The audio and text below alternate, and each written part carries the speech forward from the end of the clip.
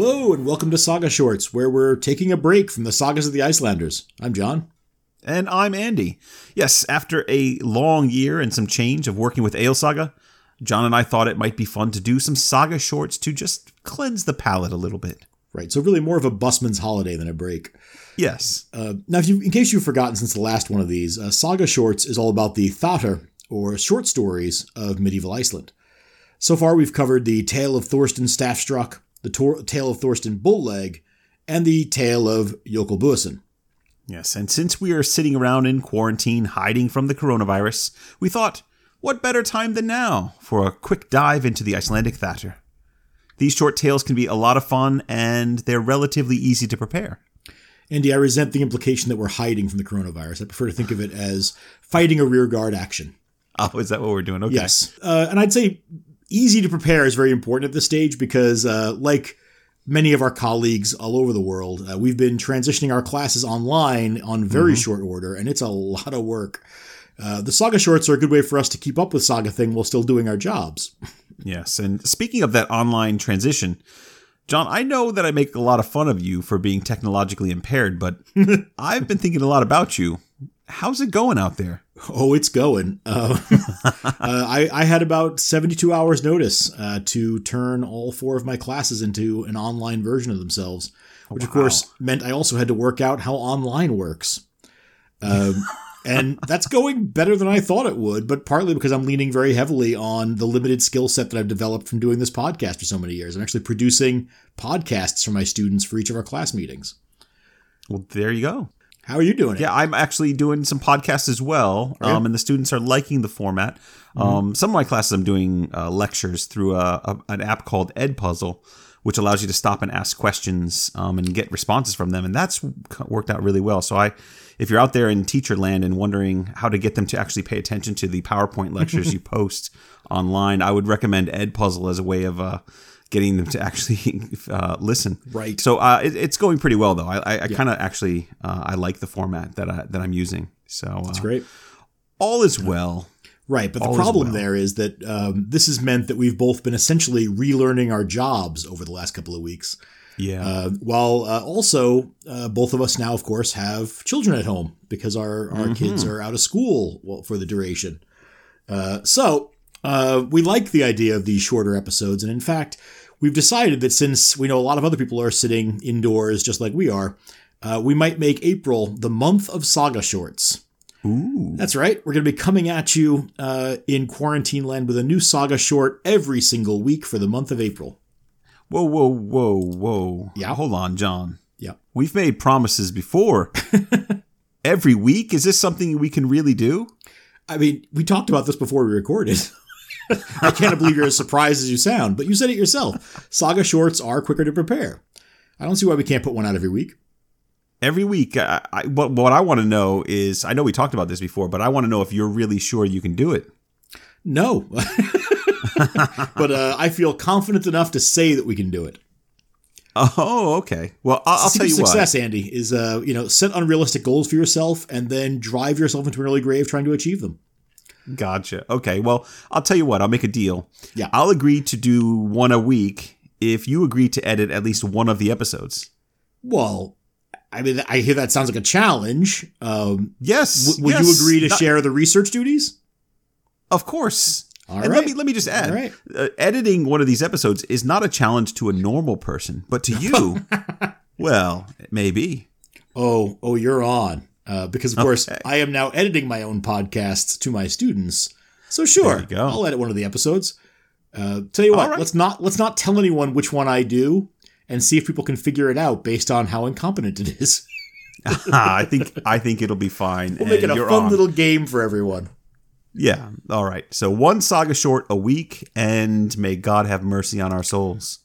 Oh, don't worry. It'll be fine. Now, Andy, you chose this first outer. Why don't you tell the nice people a little bit about it? Sure. Yeah. Way back when we first started Ale Saga, I had a dinner with Chris Callow from the University of Birmingham after he gave us a talk on slavery in the Icelandic sagas. Yeah, that's Birmingham, England, right? Yes. Yeah, that is actually a good question these days. It's not Alabama. I know I live in Mississippi now, so I automatically think of Alabama when I hear Birmingham. Anyway, at dinner, Either Chris or Lindy Brady recommended that we do the Tale of Thorstein's Shiver. And it's been so long I can't remember which one of them mentioned it first, but I've been waiting to do this one since that moment. Right. Well, it's an excellent choice. I mean, it is. I feel like it might fit better as a Halloween tale, but that's not where we are on the calendar. So that's true. In addition to being a great story, the Tale of Thorstein Shiver is the story of how an Icelander received his nickname. Mm-hmm. And so, of course, this is up my street. I'm looking forward to sharing this one. Yeah. A few quick bits of business that we need to cover before we get started. Sure. Yeah, so for starters, let's touch on the manuscript history really briefly. So the Tale of Thorstein Shiver is one of several short stories inserted into the Flat Book compiler's recension of the saga of King Olaf Tryggvason. So the text we're working with here, it comes to us from that late 14th century manuscript. Right, okay, but that's the manuscript. Any idea when the actual story was written? Not we don't really know, John. I know. The only guess that I saw in looking it up was that it was likely written around the year 1300, but I really don't know what that's being based on. Right, and even then, I mean, when we say written, there's still the oral tradition to worry about as well. Yeah. Right, I was just being facetious asking the question. I mean, around 1300 is as fair a guess as any. We should probably also remind people about a few names they'll hear in the Thotr. The first and easiest is King Olaf Tryggvason. We've spoken about him quite a bit before. He's popped up in a few sagas, so we won't dwell on him. But Olaf was the king of Norway from the year 995 to the year 1000, and he was particularly important in the effort to convert the Scandinavians and the Icelanders to Christianity. That's right, and we spoke about him briefly when we were guests on Rex Factor's special episode on Sigrid the Haughty. Oh, yes. Remember, King Olaf pursued Sigrid's hand in marriage, but insisted that she convert to Christianity before he'd accept her. And then when she refused, he slapped her in the face with his glove, a move he deeply regret. Right. Yeah. No, that's not great, but you have to consider that that's actually one of the more lenient ways he treats people who offend him. Olaf wasn't known for having a gentle approach to others, especially when it came to conversion. Yeah. Anyway, that's King Olaf. He rules until the year 1000 and then disappears after jumping overboard during the Battle of Svolder.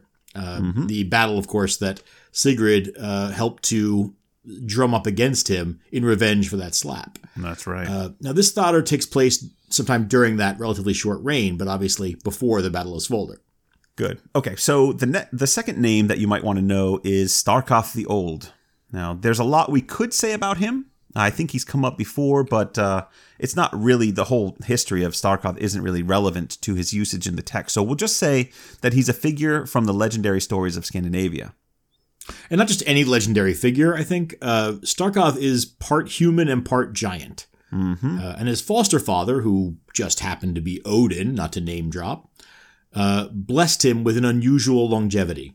Yes, thus the nickname The Old, since Starkov seems to be around for a very long time, something like 3 lifetimes. Yeah, right. And Starkov is known for his incredible strength and wisdom as well.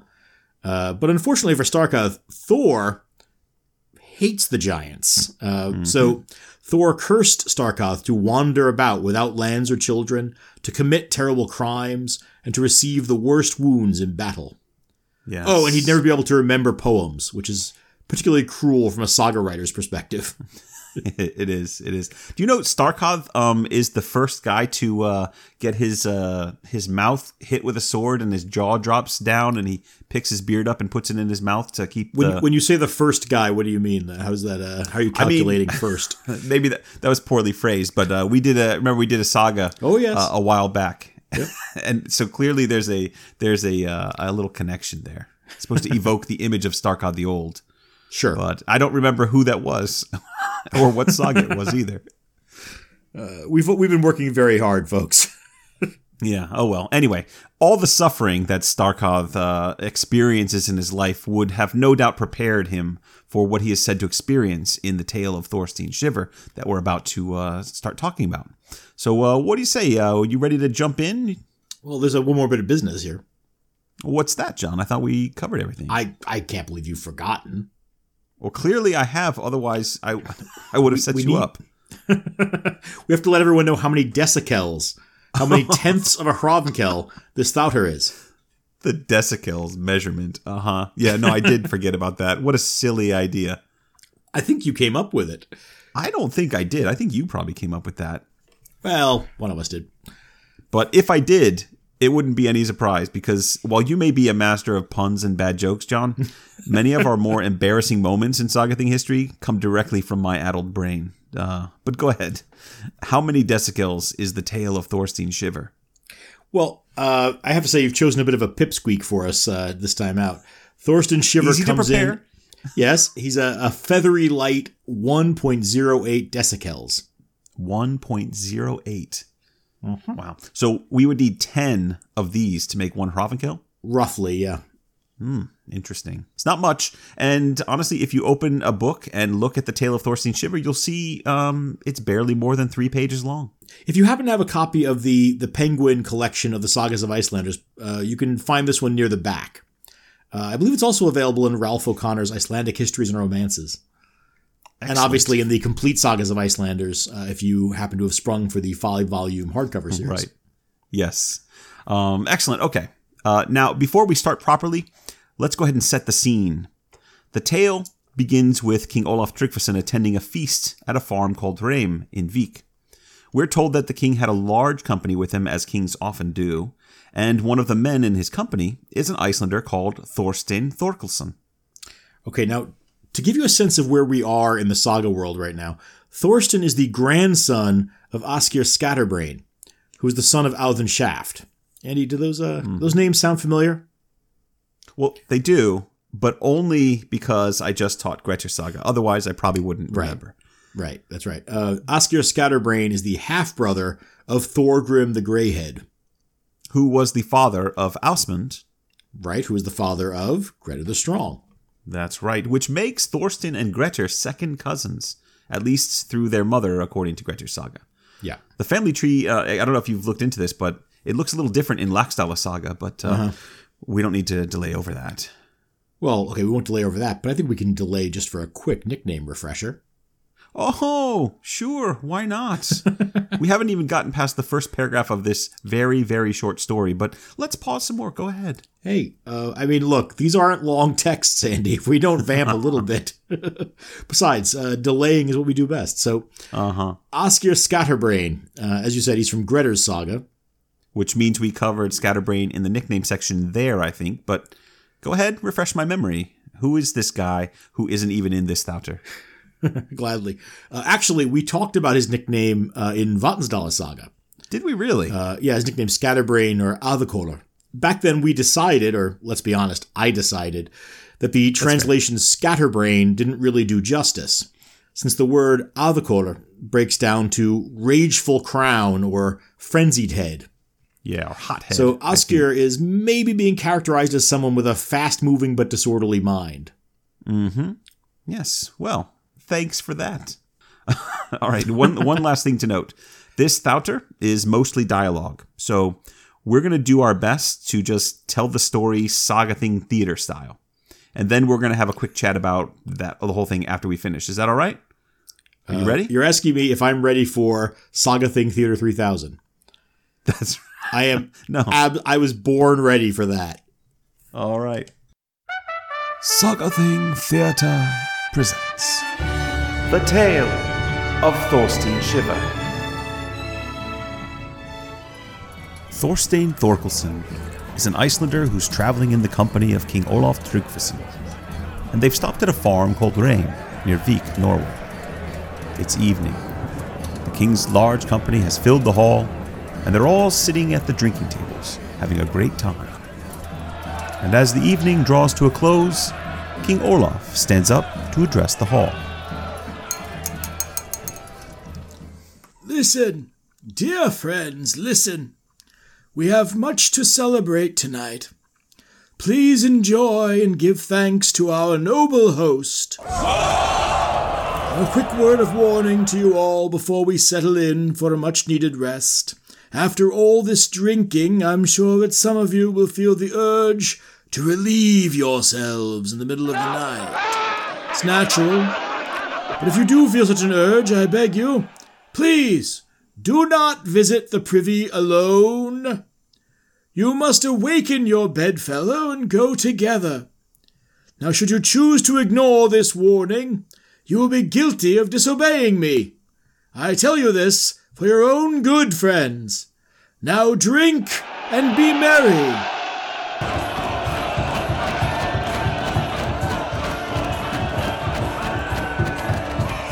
So after an evening of drinking, the tables are taken down and everyone goes to bed. Now in the middle of the night, Thorstein the Icelander awakens with a sudden and urgent need to use the privy. He remembers the king's warning and looks at the man lying next to him. He's sleeping soundly and Thorstein can't bear to wake him. And so he gets up quietly, slips his shoes on, throws a heavy cloak over his shoulders, and makes his way to the outhouse. Right. Okay, we should be clear that it's not just that Thorstein is being a kind and considerate bedfellow here. His decision to leave that man sleeping and ignore the king's warning is pretty typical of what we'd expect from an Icelander in a Thauter. They're almost characterized as stubborn and fiercely independent, often ignoring the advice of the kings, even when it's good advice, and the advice of other noblemen they encounter in their journeys. So it's not really a surprise that Thorstein would shrug off Olaf's command that he bring a partner with him to the bathroom and that he should head to the privy by himself. Shh, John. This is Saga Think Theater. We don't comment now. Not even on that? All right, No. sorry. Carry on. The privy may be outside, but it's an impressive one. There's room inside for 11 people to sit on each side. 11 people on each side. Well, that's right, yes. It's big. Oh, I can see why Thorstein waited until everybody else was asleep. The place sounds like a nightmare during the high traffic hours. Well, I don't think people were as shy about their basic bodily functions back then as we are now. Yes, but I'm not back then, and I'm with Thorstein. Just be quiet. Thorstein has plenty of space to do his duty. There's You jackass. There's no one else around, just Thorstein, the darkness, and the smell of the privy after a feast. Lovely. He chooses the seat nearest the door and sits down. You do paint a picture with words. And after a few moments, he hears a light scratching sound coming from the far end of the room. And then he sees the strangest thing. A small, dark figure emerging from the hole of the seat farthest from him on the bench. Oh boy. The figure climbs up out of the hole, blinks a few times, and then sits down on the seat and looks in Thorstein's direction. Right. Now, the Icelandic text at this point uses the word puke, which is usually translated as demon or, as Clisby Vigfusson defines it, an imp or a wee devil. Right. So Thorstein is sitting there just trying to do his late night business, and a wee devil crawls up out of a toilet hole. It's gotta be, I mean, that's a hell of a shock for Thorstein. I mean, a dark outhouse at night can be creepy enough. Then you hear this scratching sound in the dark part of the room, and that ups the creepy level a little bit to frightening. You look closer, something is crawling up out of the toilet, out of the privy hole. I don't know how you respond to something like that. No. I mean, this, and then you realize it's a demon. Let's just add that. Fortunately, he's already in the right position to crap himself, because I think that's the only appropriate response. John, you really are terrible at this Saga Think Theater stuff, aren't you? You just can't. I mean, come on. You can't set me up like that. I can't help it. Go ahead. Well, Thorstein, being a cool, calm, and collected Icelander, doesn't seem bothered by the sudden appearance of an outhouse demon, or at least he doesn't let on that he is. He looks into the darkness and he says, "Who's there?" It's Thorkel the Thin, who fell upon corpses with King Harold Wartooth. And where did you come from? Why, I'm freshly arrived from hell. Really? What can you tell me of that place? That depends. What do you want to know? Well, I've heard of many torments in hell. Tell me, who endures them best? No one endures them better than Sigurd Fafnisbane. Interesting. And tell me, what kind of torments does Sigurd suffer in hell? Oh, Sigurd is tasked with kindling the oven. Kindling the oven. That doesn't sound so bad to me. Ah, don't misunderstand me. Sigurd is the kindling. I see. There's something in that, then. Tell me, demon, who has the hardest time enduring the torments of hell? That would be Starkoth the Old. He takes it worse than most. You should hear him crying out so terribly day after day. His screaming is a greater torment to the rest of us fiends than anything else we've experienced. There's no end to it. That does sound terrible. Tell me, what kind of torment is he suffering that makes such a brave man cry out like that? Well, he's up to his ankles in the fires of hell. That's all? His ankles? Starkath was a great warrior. A little ankle fire doesn't sound like much for a man like that. No. Once again, you don't understand. Only the soles of his feet are sticking up out of the flames. Well then, that really is something. But I wonder, demon, would you let me hear what that scream sounds like? Can you scream like that for me? Oh, I can do that. He creeps one seat closer to Thorsten. It's a major violation of personal space in a toilet. And then he opens his jaws wide and he fills the room with a great and horrific howl. Now, Thorsten has that cloak that he brought with him, and he pulls the fur trim of that cloak up around his head.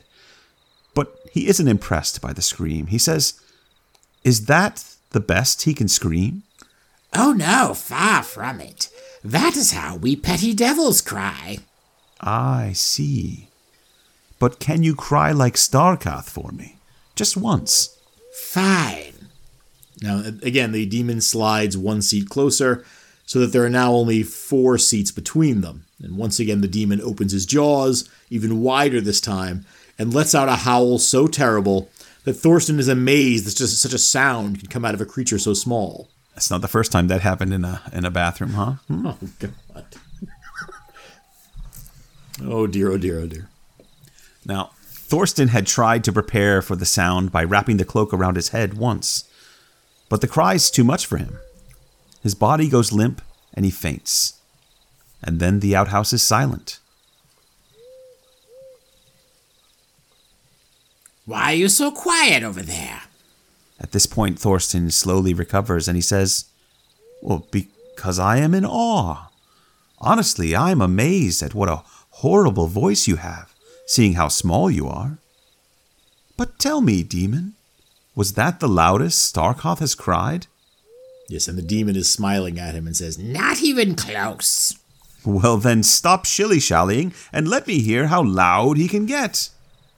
Now the demon sidles over one more seat. Now there are only 3 seats between them. Then the little devil squares his shoulders, opens his jaws even wider than before, so wide that it looks like the mouth of hell itself. And as the demon readies himself, Thorsten takes the cloak and winds it around his head multiple times now, and he holds it there tightly with his hands over his ears. Not that it does any good, because the demon lets out a howl so loud and so horrifying that Thorsten thinks he might surely die. The sound penetrates down to the darkest depths of his soul. When you're on a toilet, that's pretty deep. And then his body goes numb. He feels himself falling to the floor, and then as his eyes begin to close,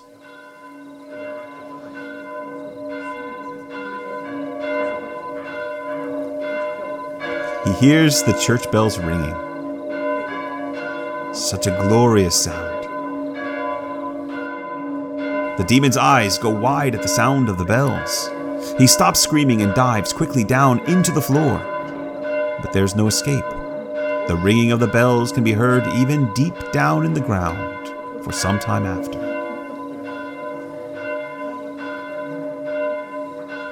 so we're supposed to believe that he dived down into the floor in a room full of latrines. Well, he did crawl up out of the latrine, so... I think he went spelunking. I mean, you think that's better than hell or worse than hell? I mean, he's clearly got a sideline as a Dunnigan diver. I think he'll be fine. So with that, the demon is gone. Thorsten recovers, pulls himself together, goes back to bed as if nothing had happened. And in the morning, when everyone gets up, King Olaf goes immediately to the chapel for Mass.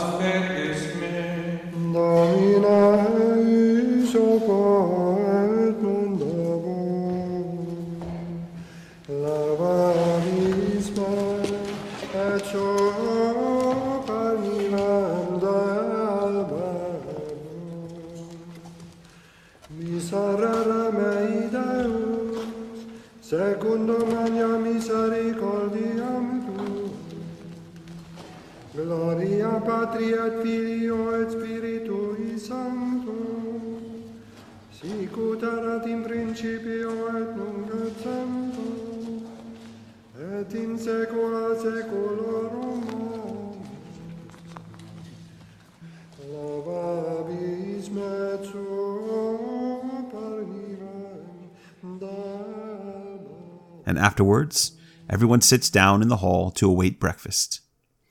It's clear to all that King Olaf is not in a good mood. Yeah. Olaf looks around the hall with a disapproving glare. No one dares to move, much less speak. And then he asks, "Did anyone go alone to the outhouse last night?" Thorstein immediately steps toward the king and lays himself on the floor prostrate at his feet. "Forgive me, my lord. I was the one who disobeyed your command." Now Olaf just motions for Thorstein to get up and says, "Well, it was not such a serious offense against me, Thorstein. But I think you've proven what is often said about you Icelanders. You're just a stubborn people." "It has been said, my lord."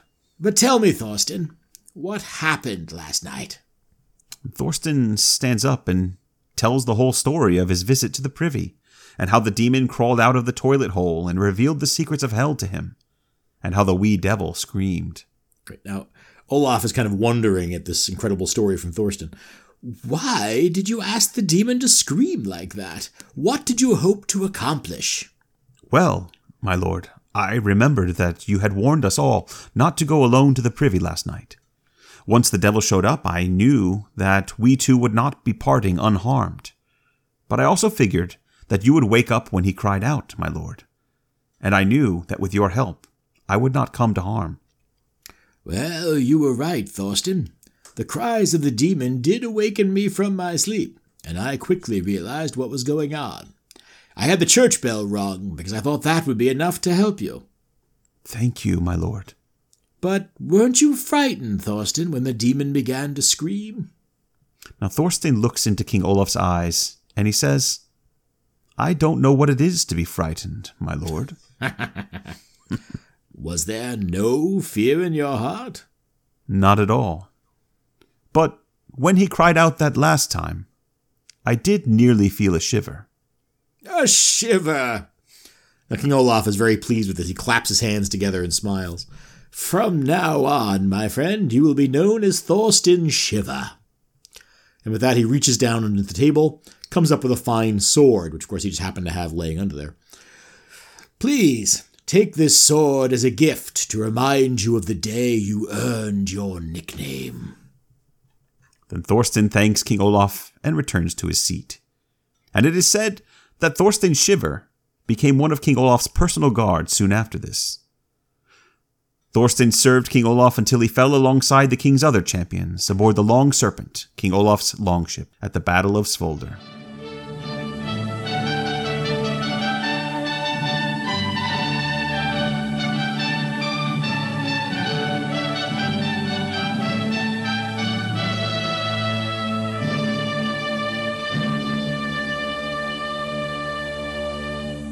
And that is the short tale of Thorstein Shiver.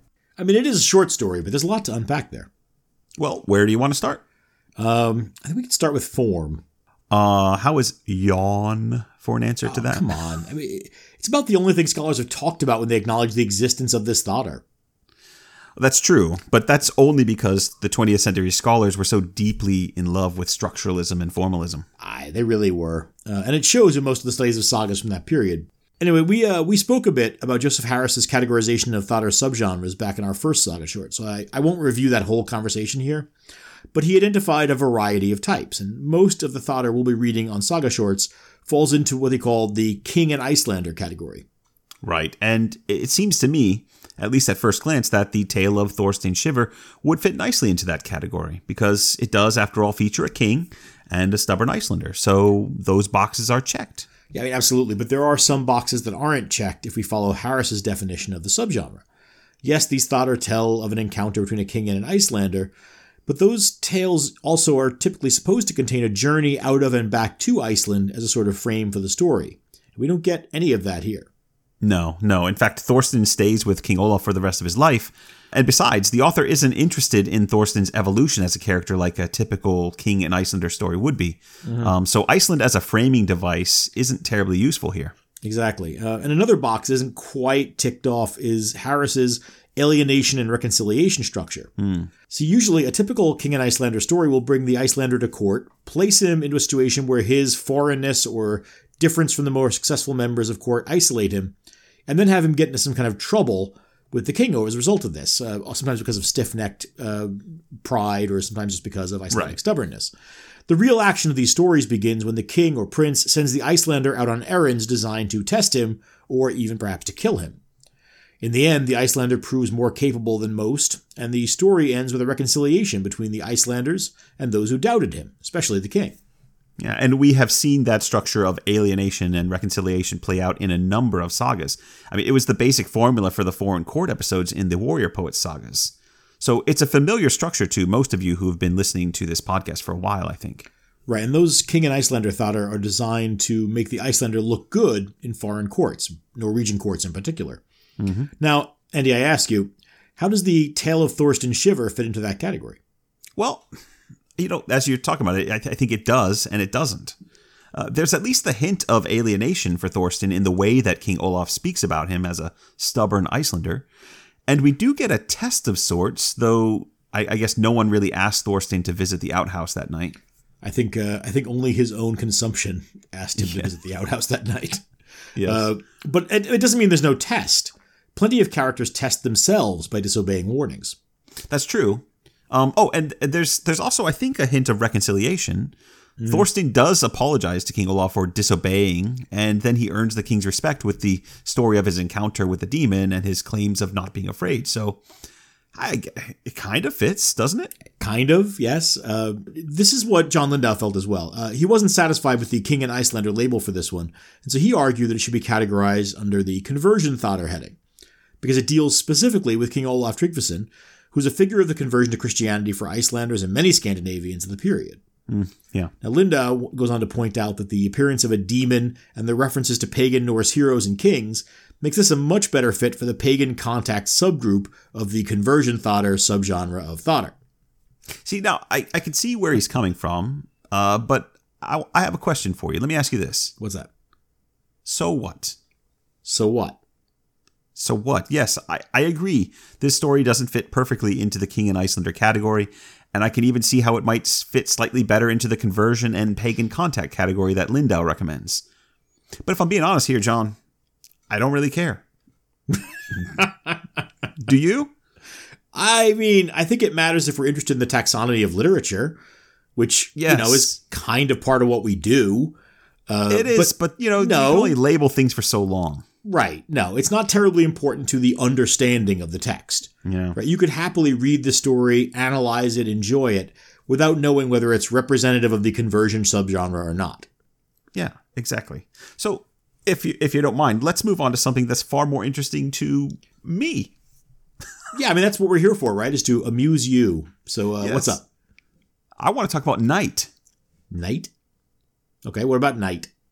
Well, I've become fascinated by stories of night lately and how representations of night in literature are used by authors. Like Good Night Moon, that kind of thing? Sure. Okay. Night and the darkness of night have inspired a deep-rooted fear in the minds of mankind going back probably to our very beginning, if not before that, whatever that might be. I think you're seriously misreading Good Night Moon, but okay. I mean, it's there. The whole point of that story is to reassure the child as they're going to bed that all is well, right? If there's this little mouse wandering around the room that definitely will not run across you while you sleep. Exactly. No, but think about it. We're vulnerable at night because we can't see, and because our minds are programmed to create patterns and meaning from the patterns.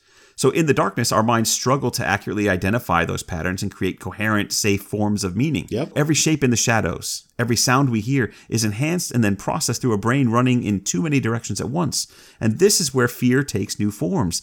This is where the boogeyman lurks. Well, or the demon in the privy. Yeah. It's not at all uncommon in medieval stories for demons to visit human beings at night. Mm-hmm. Right? That's when humans are most vulnerable to temptation. Exactly. And all of this is especially true when one is alone in the darkness. I could go on a lot longer about this, and I actually plan to one day, but for now, I just want to recognize the author's use of night in this story.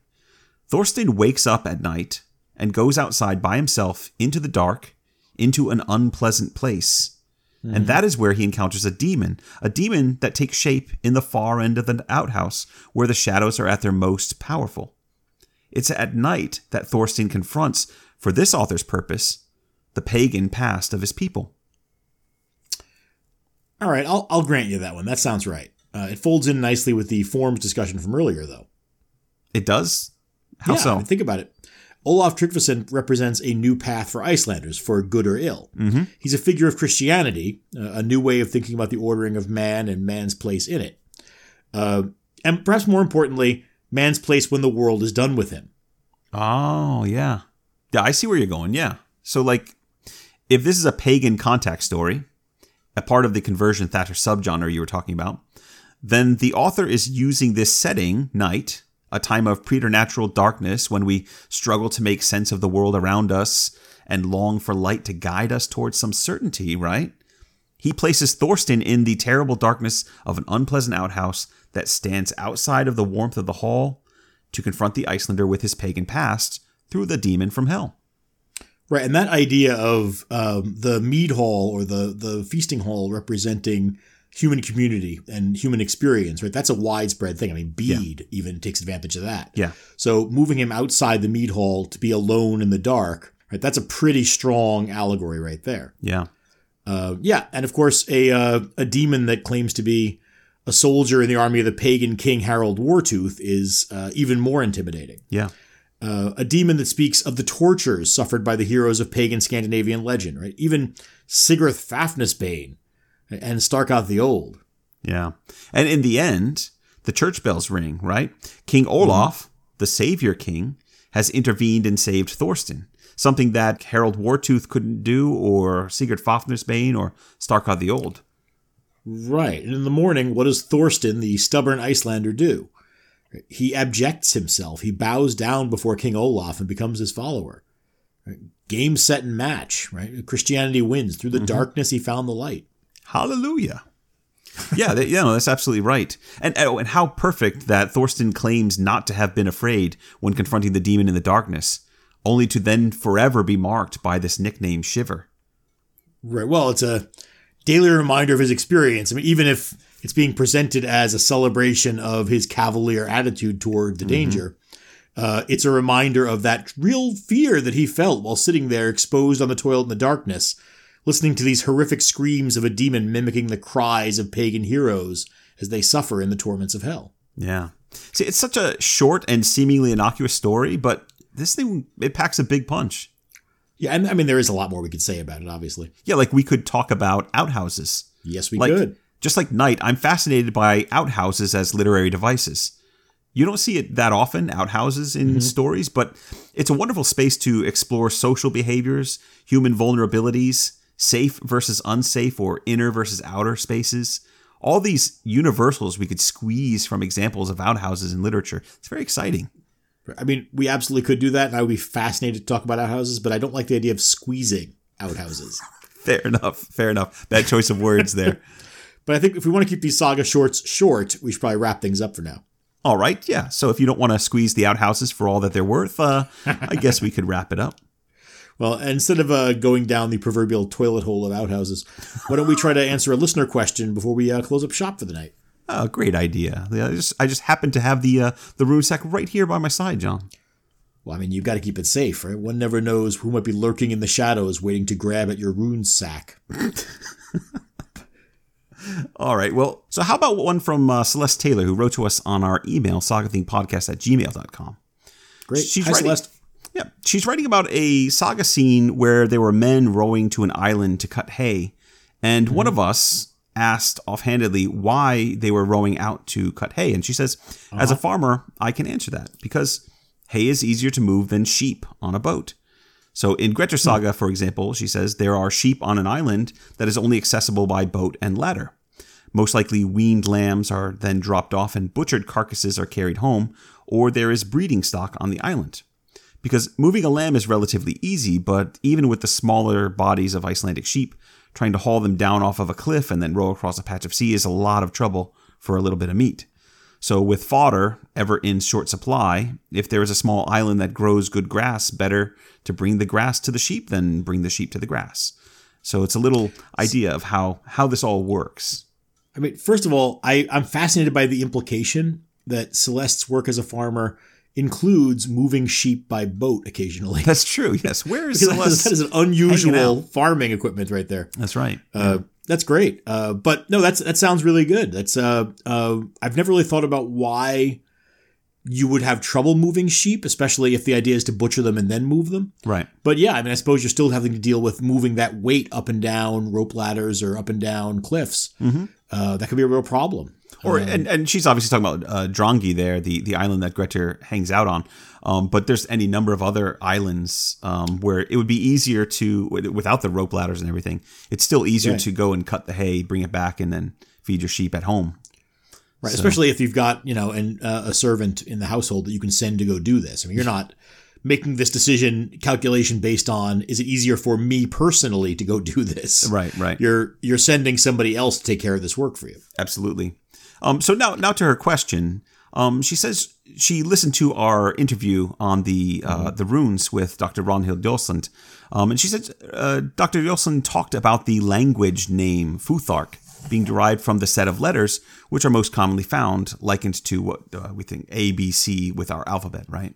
So it's but later in the episode, it is discussed that this isn't just carved in sticks or stones, but also engraved on an ornate sword. And we see this Futhark, those first couple letters, spelled out every once in a while on artifacts. Mm-hmm. So she asks, what if Futhark is not A, B, C, but more like Alpha and Omega? Maybe an acronym for a common prayer. She says, I don't know runes and I don't speak Old Norse, so this is a very wild guess. So please steer me in the right direction. Right. I mean, I think we can say pretty definitively that the Futhark is, it's an arbitrary alphabet, just like the alphabet is, right? That it's the tradition of the order in which the letters go is simply passed down from one writer to another. Mm-hmm. And there's that becomes established very quickly. And once the hard drive is set, there's no real reason to change it, right? People learn mnemonics. People create things like jewelry with the letters in that order. And so there's no reason to innovate there.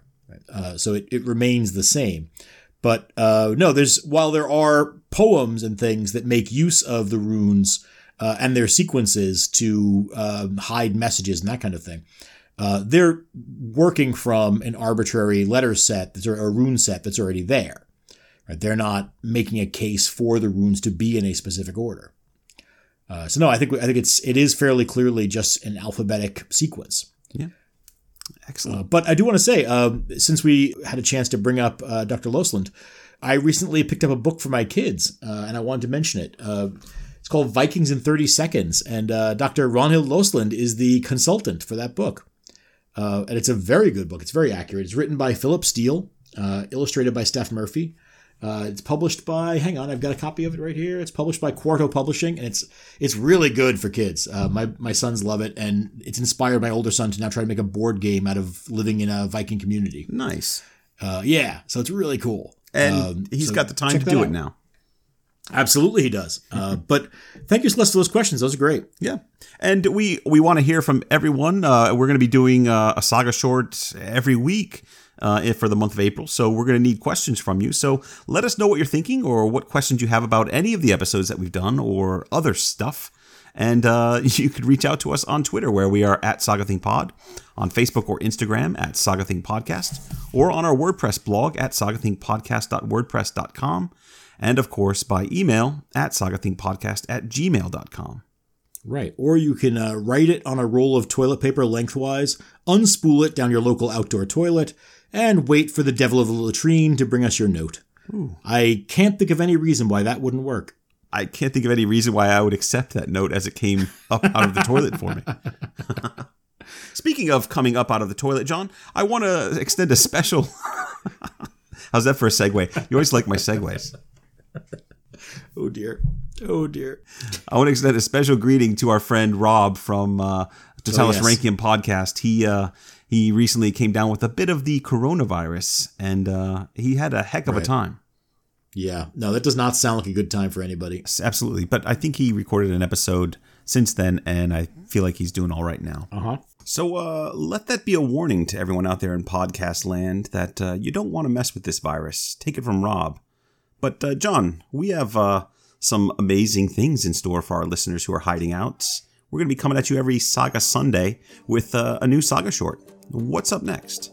So we'll be back next week with the next in our month-long series of Thauta readings with Thurarin Nefjulson's Tale. Ooh. Give it a read in the meantime, and we'll talk to you then. Take care of yourselves, and thanks for listening. Bye for now.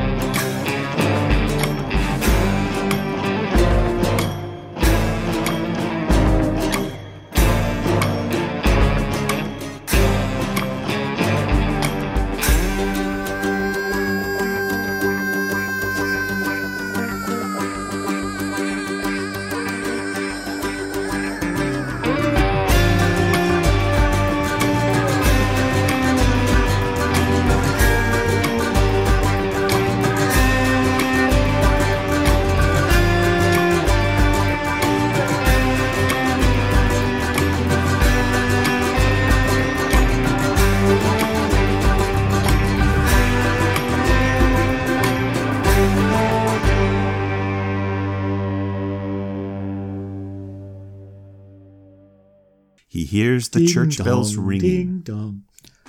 Such a glorious... Christmas time is here again. It's very hard to do this with you.